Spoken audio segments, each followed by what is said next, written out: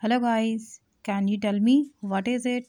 It's a wine of grapes present in a cluster form and it's a type of fruit and it look like a bead.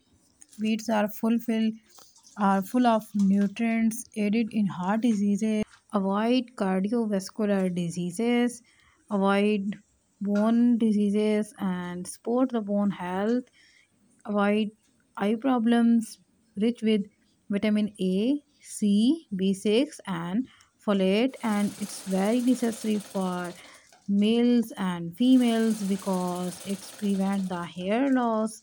The structure of grape is skin, flesh and seed, and they are present in different colors: blue, black, yellow, green, orange, green. Thanks for watching.